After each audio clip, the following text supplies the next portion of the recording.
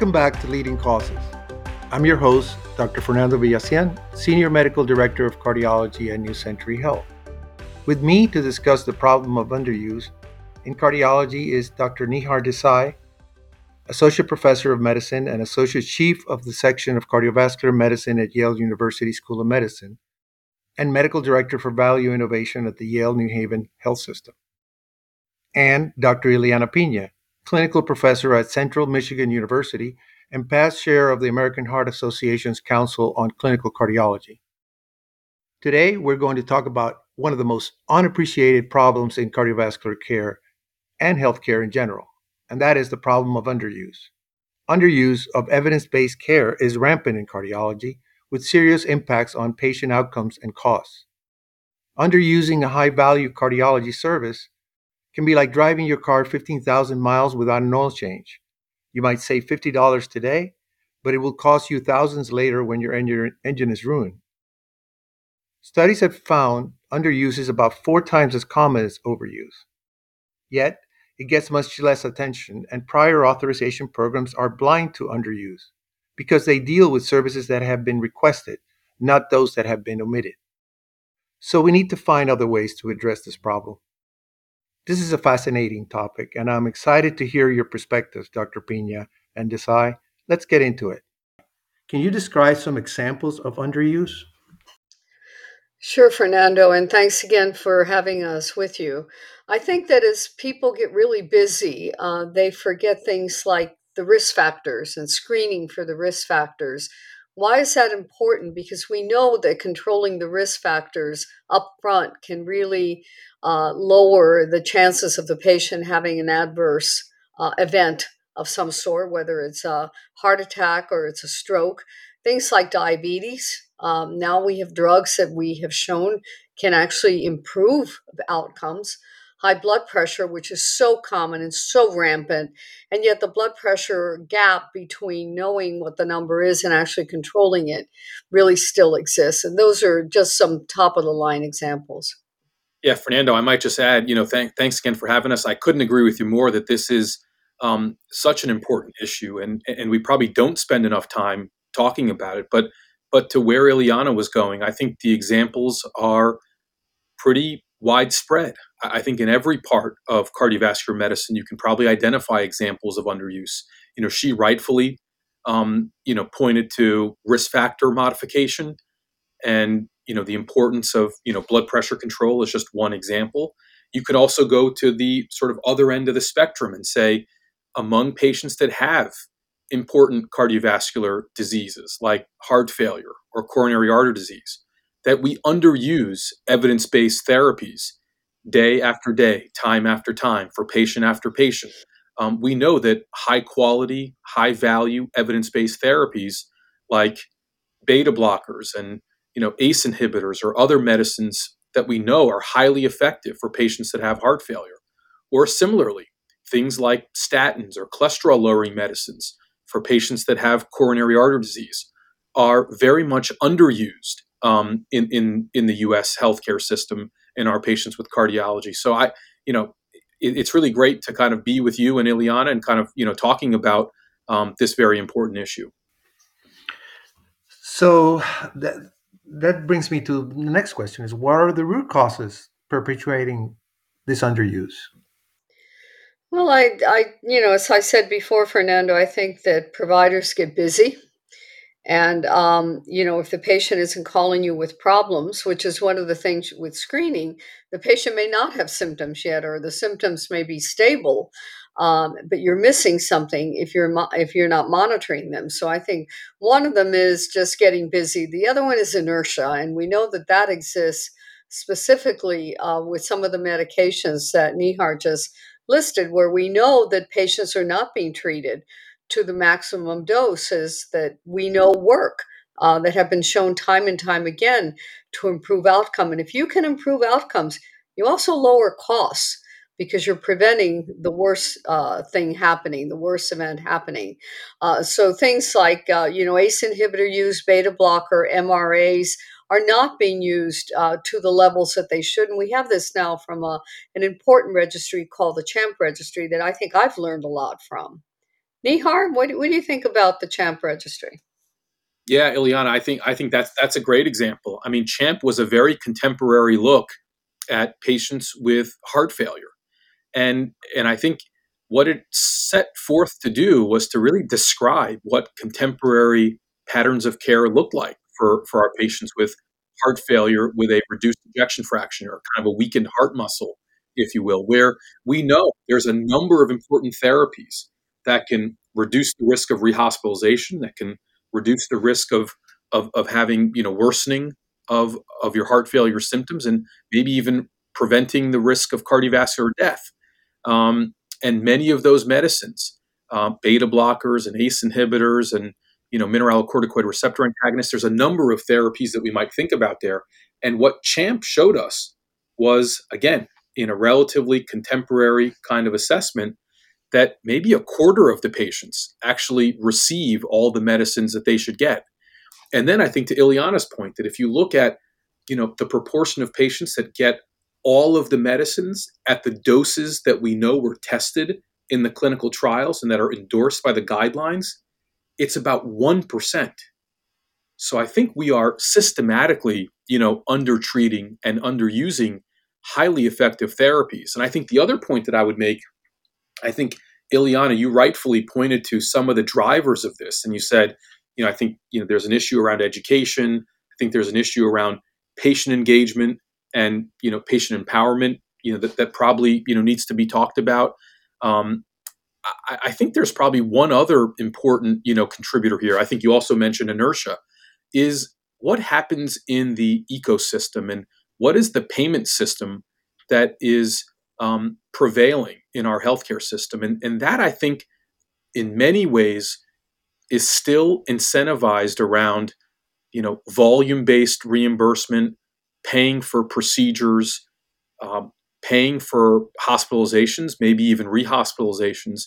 And so you have this fundamental disconnect where instead of having a system that is aligned around health in some ways, where compensation and revenue is oriented around the prevention of disease and the prevention of these costly hospitalizations and procedures and other things, we actually have the exact reverse of that, where we have a system that where the financial incentives are around conducting procedures and around hospitalizations and testing and other things. And so I think it is an instance where there's a lot of work to do. I think we have to raise awareness around underuse and continue to do that. But I think we also have to probably work towards a different kind of healthcare system that really prioritizes and incentivizes the health of a population rather than healthcare utilization, which is what drives reimbursement now. And there's one more thing that we don't do well. I think we don't spend enough time because everybody is in such a tight schedule. If they have 15 minutes to see a patient or even 8 minutes in some primary care offices, how can you spend that time to really engage the patient? So I think we need, and now in this digital world, to find tools that will engage the patient. So if the provider is not getting that blood pressure under control, to engage the patient, that they ask the question, what should my blood pressure be? When do I need to take it again? So that engagement, it's not just education, it's grabbing them to say, I also have a responsibility for my health and for not getting sick. And I think COVID really just laid this out, that when people really take care of themselves, sometimes hospitalizations actually go down in other diseases. Are there success stories out there where organizations are effectively tackling underuse and making sure that more patients get recommended care? Well, there have been a lot of work done into this area, including randomized trials of some types of telemonitoring. And Nihar, I wonder if you would comment on the Connect HF. I was part of it, so I feel a little conflicted, but if you could tell us more about that.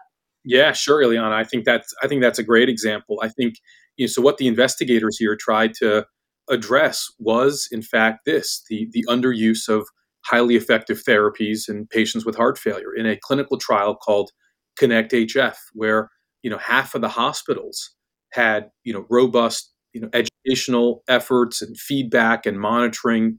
all done, admittedly, by a kind of centralized, study team that was based at the Duke Clinical Research Institute. And I think, despite all of the efforts, in that trial, and I think valiant, efforts to try and address this problem of underuse of guideline-directed medical therapy in heart failure, that trial had relatively disappointing results. I think we didn't see the kind of improvements that we were hoping for. I think suggesting that, you know, just just education or just feedback alone, especially when done from a centralized study team and not connected to that individual patient's care and their clinical team that knows them, that engages with them, that interacts with them on a more regular basis, didn't have the kind of improvement that we all wanted. So I think Connect was a very important study.